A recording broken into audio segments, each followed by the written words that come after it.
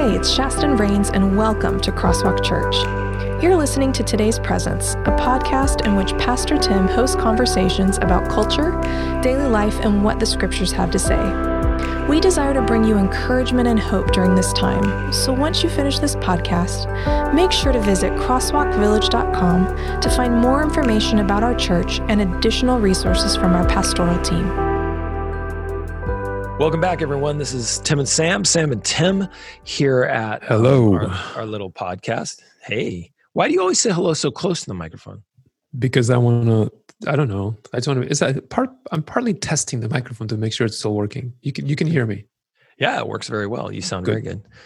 Again, and I know you have two different microphones to choose from now. I do. You're so nice. You're so extra now. That studio they set up, you're very extra. Extra. I'm thoroughly enjoying it. Thank you. And most of the time, people tell me I'm extra, but it's my turn.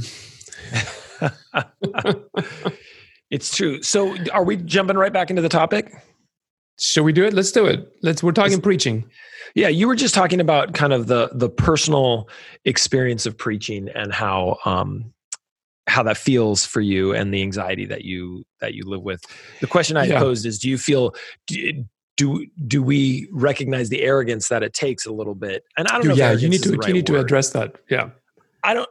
So I'm going to harken back to a little previous life that we had, which was this previous life of playing music together.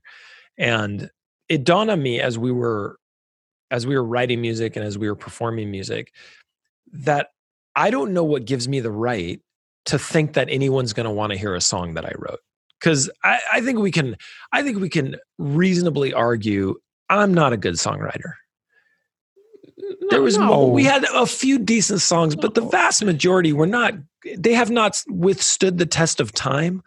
They're only brought out at my house to make fun of me now. Well, no, that's definitely happening in my house too. But no, listen, it's because our kids are mean. That's part of the problem. We did not grow them with grace and compassion. Let's let our listeners decide. Go to Spotify or Apple Music or wherever and listen to Tim's songwriting, and maybe you can give him feedback on this. I'm not trying to get any compliments, trust me. But I remember the moment I thought, why would anyone want to listen to what I'm writing? And why do I think they need to? And I know that's probably a stupid question, but that was the question. It was like, why? Who am I to think that they should listen? And then we, as we became preachers earlier on in our careers and kind of preachers that people seem to want to listen to, that question has lingered in my mind. Why am I the guy? I step into a room every single week. Well, I used to, and hopefully will again. Step into a room every single week with people with PhDs from Harvard, from the University of Chicago, incredibly erudite theologians, thoughtful physicians, people who are way more thorough in their academic pursuits than I've kind of ever been. Why in the world do I have, and I don't know if arrogance is the right word, why in the world do I have the calling, quote unquote, to be the guy who steps up there, to be the person who steps up there that they should listen to? And I'll tell you what that's done. Philosophically, that has humbled me, because I know that on any given topic, I'm probably not the expert in the room. And oftentimes on any given text, I may not be the expert in the room.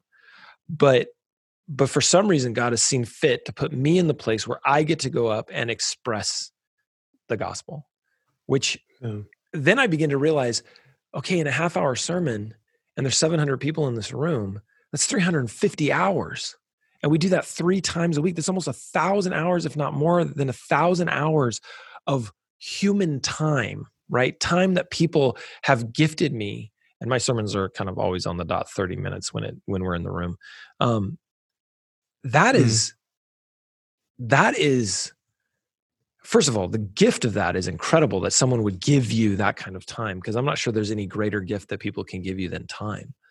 And then the aggregate amount of time that people are giving me, I better not only take that seriously, but I better believe in the things that I'm saying. Yeah.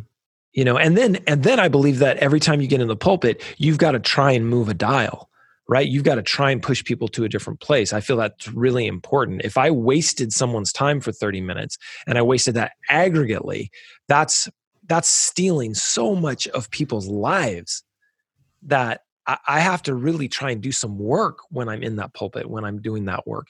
And so I got to try and move people's thoughts and bring people to a better understanding of the gospel.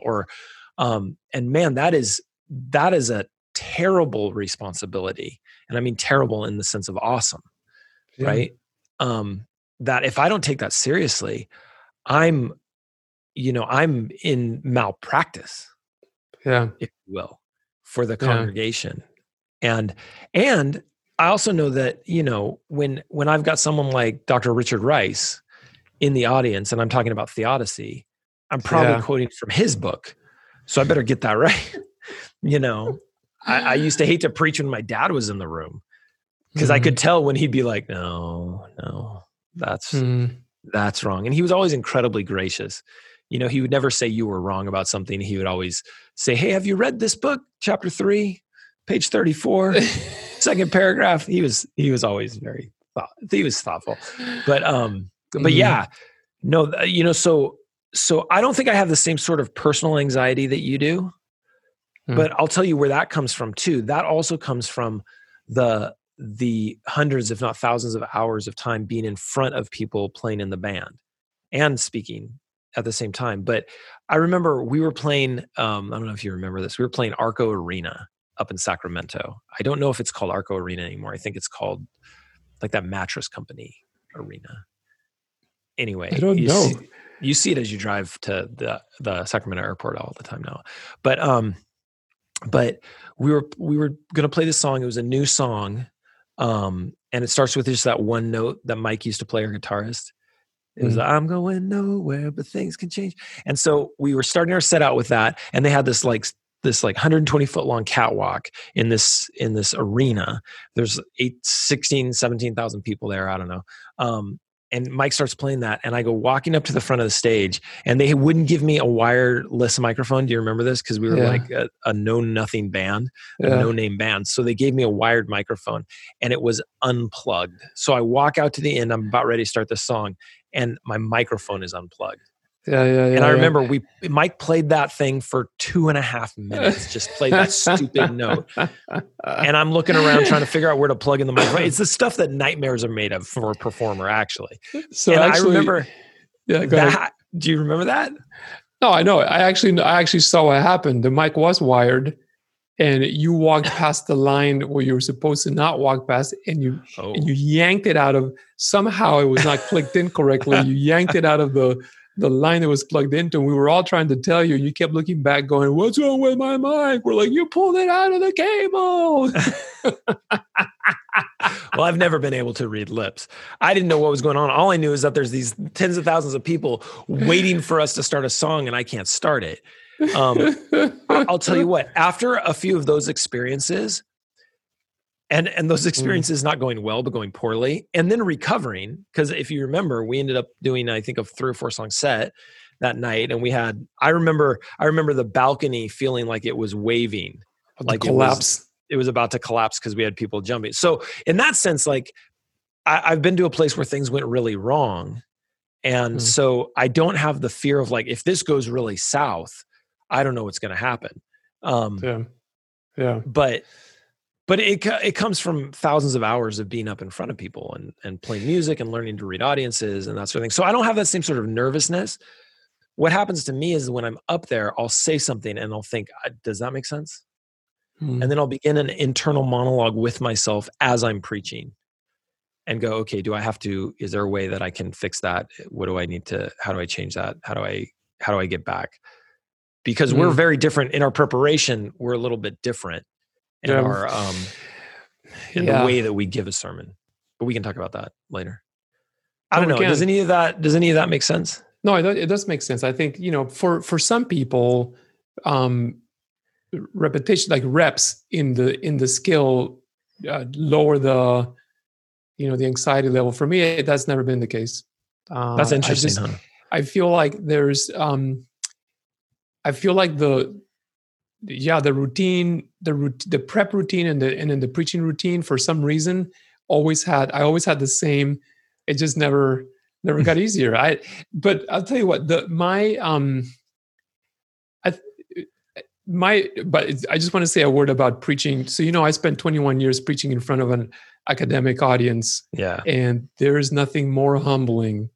And you better have your exegesis. Mm-hmm.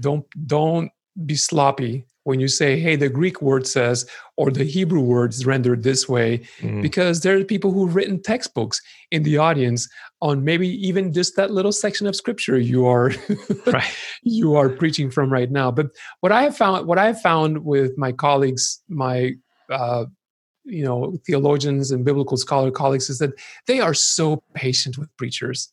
Yeah, they're so generous, and they're so grateful for whatever good word you're bringing today. That their feedback. There's one individual that would always just come up to me after every sermon, and they would say, "I was so blessed." We're talking about Harvard-educated, elite biblical scholarship. Just always grateful for the sweet word from Jesus, which is probably a clue to what our homiletic should be. Like our teaching, our preaching arts should always aim at this one thing. Mm-hmm. What sweet word do you need to hear today from Jesus, before we complicate it with all the other accoutrement that we think makes a sermon really amazing? Let's, what sweet word does every person, from a 5-year-old to a 95-year-old, from all walks of life, need to hear today? So there's that, man. But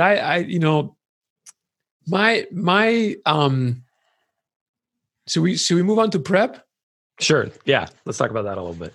Okay. We can begin now, and then we can come back to the next one, because I think it's possible we may run out of time. Go for it.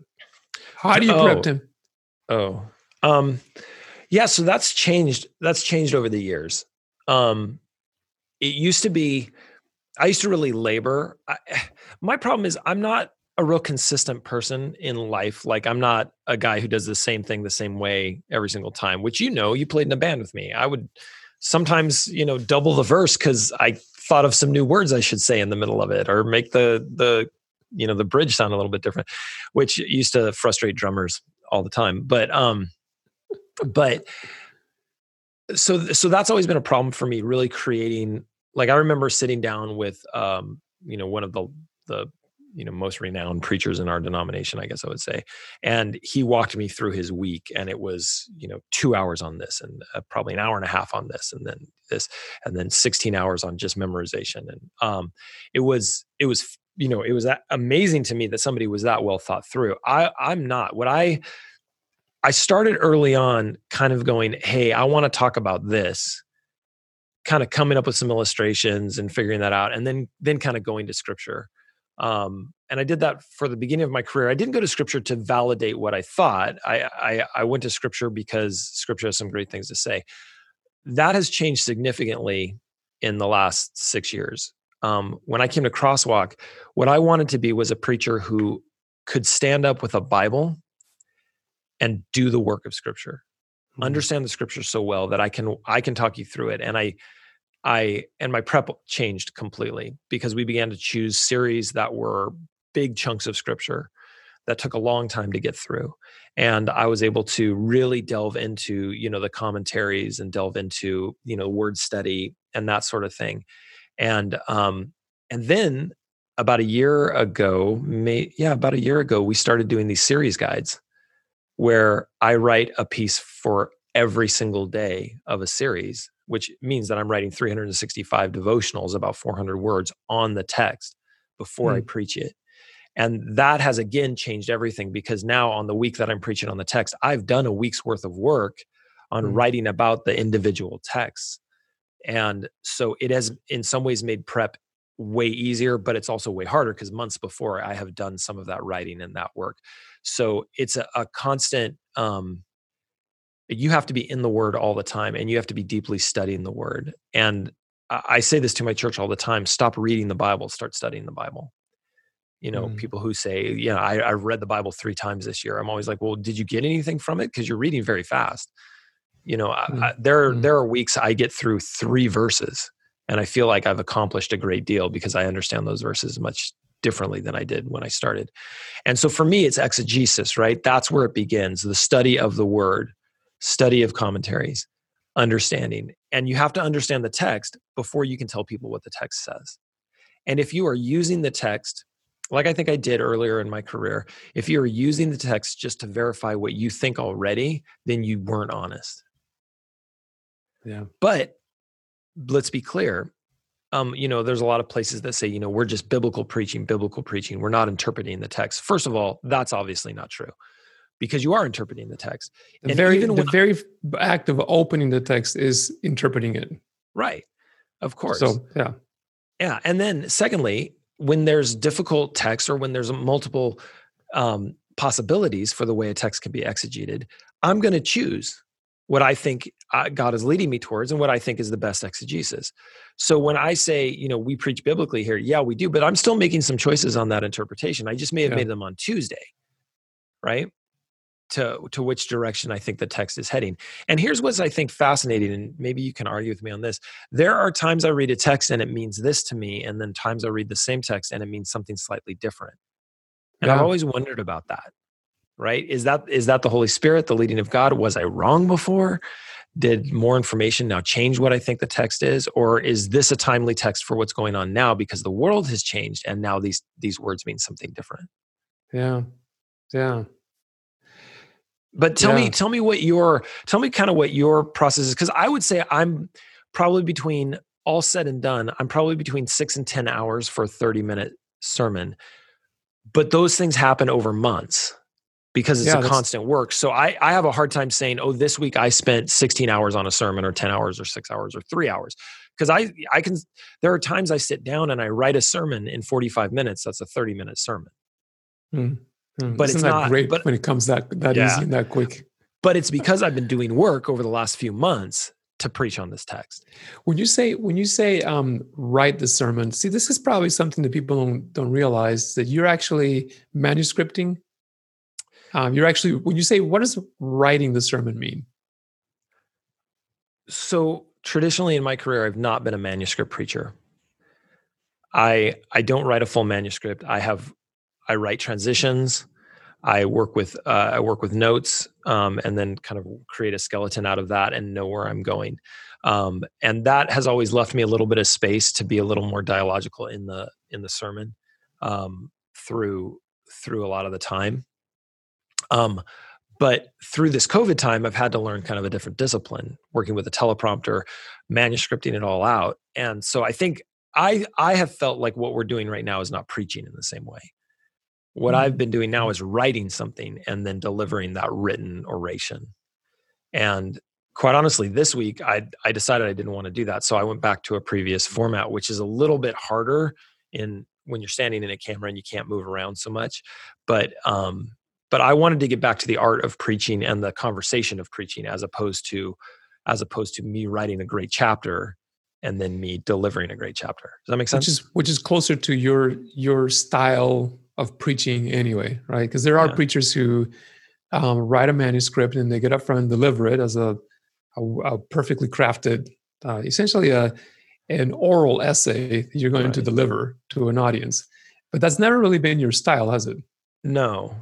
I whether I'm just not thorough enough or I'm not really great at memorizing. I've never been great at memorizing.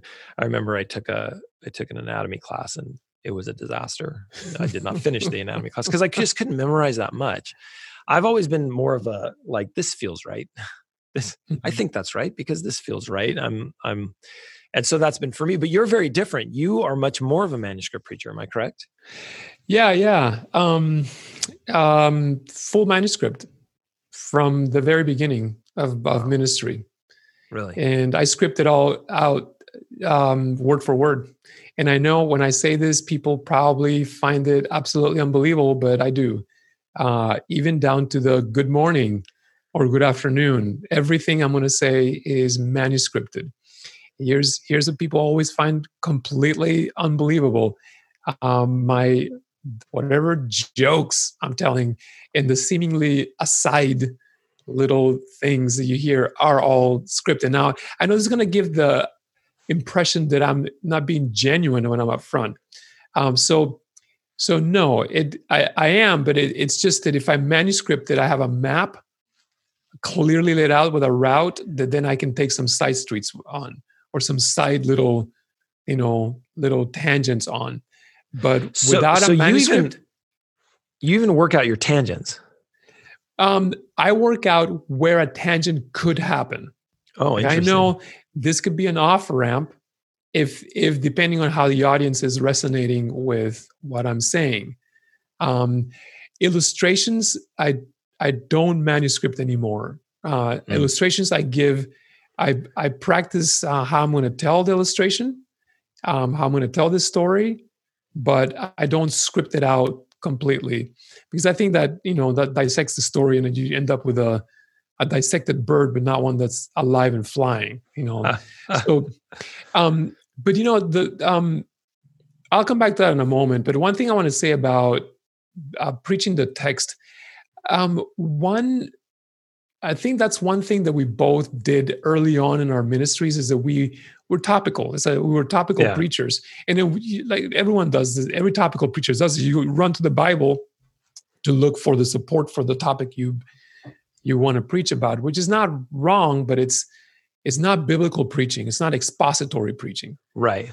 And my big transition happened when, by the way, when I say this, you and I were always exegeting the text. Right. We were just not, the sermon didn't begin with the exegesis. The exegesis came somewhere in the middle of it when we felt like, well, we have a responsibility to teach the Bible, so there's got to be Bible in it.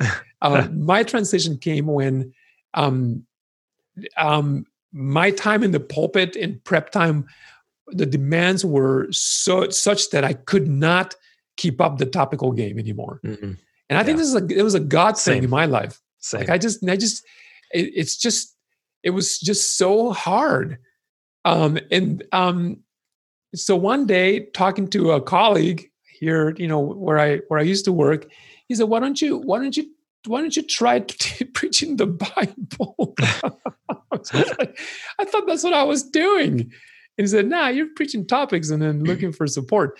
So, and his next great suggestion was, why don't you try preaching through the Revised Common Lectionary? And so for people who don't know what that is, it is for 1,000 years or 500 years, actually in some traditions, but in others, 1,000 years, Christians have been preaching what we call the lectionary. It's a set of texts every week that from the Old Testament, from the prophets, from the Psalms, and from the letters, the letters in the New Testament, and from the Gospels. There's always a grouping of these texts that are talking about the same thing, and they're put together in a way you can follow week by week in sets in a progression that takes 3 or 4 years, sometimes 5 years. It's a 5-year lectionary you can follow. Wow. So I looked at that and I thought, first of all, that is such a massive project, like to adapt to that kind of preaching. And by the way, the majority of Christians do this. Did you know this? They actually follow the Revised Common Lectionary. Right. Mainline Protestants, evangelicals we're the ones who don't do it. Mm-hmm. But for the most part, this is how the majority of the Christian world reads through Scripture and they preach through Scripture. So I committed to it. I said, okay, I'm going to do this. And I'm going to do this with college students. Mm-hmm. So at a weekly cycle of preparing a lectionary-based sermon. And man, I cannot tell you how transformative that was. Really? It was unbelievable. I cannot tell you how amazing that was for a number of reasons. Not just because of the lectionary and how great the tools that exist for preparing are already all over the internet, and there's tons of literature that helps you prepare. But I think the transformative thing was that you had to preach the text. Mm-hmm. You could not say, I don't feel like dealing with that today. Right. which keeps you from preaching only the texts that are your favorite in Scripture, or the easy ones, right, or the ones that you're constantly drawn to. You have to deal with what the Bible says first. Second of all, it was the most Scripture that a lot of the people who were listening to me had heard in a long time, because we would read through all the texts first, and then I would preach from it. So what, it was the most Bible most people had heard in a week, a month, a year, or maybe most of their life. And at the end of the 4 years that I did this, I had preached through the majority of Scripture. It was an incredible exercise. And here's the other thing that happened, Tim, the miracle. I think this is a miracle, because then you feel like, well, what if there's something happening in the world that needs our attention that the Scripture reading does not address? That never happened.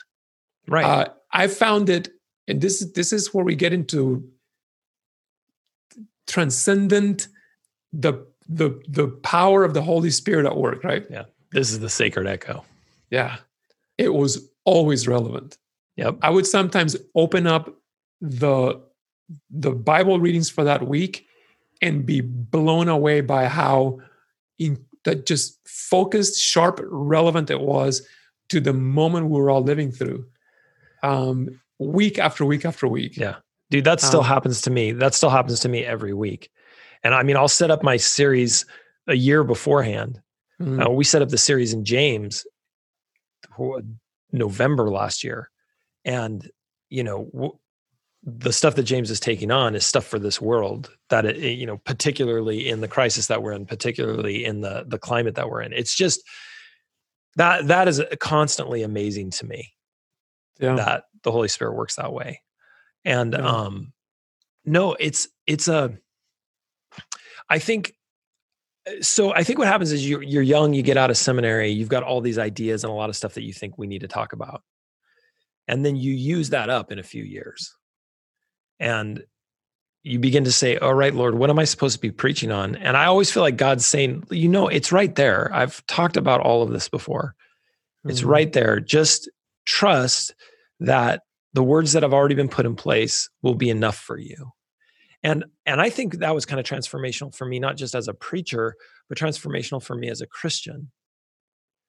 Because the Scripture cannot be an afterthought for a preacher, first of all, but really for a Christian. Scripture cannot be an afterthought. It needs to be the source.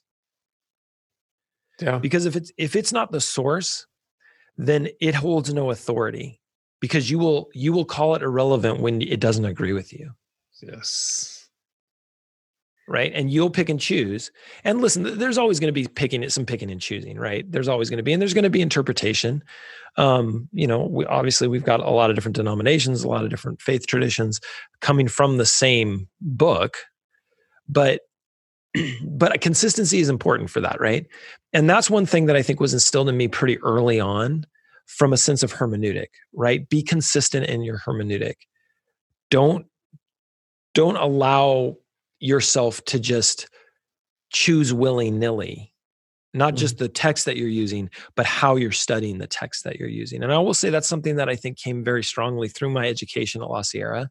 I think the professors there were really good at that, and it held strong through our education in seminary.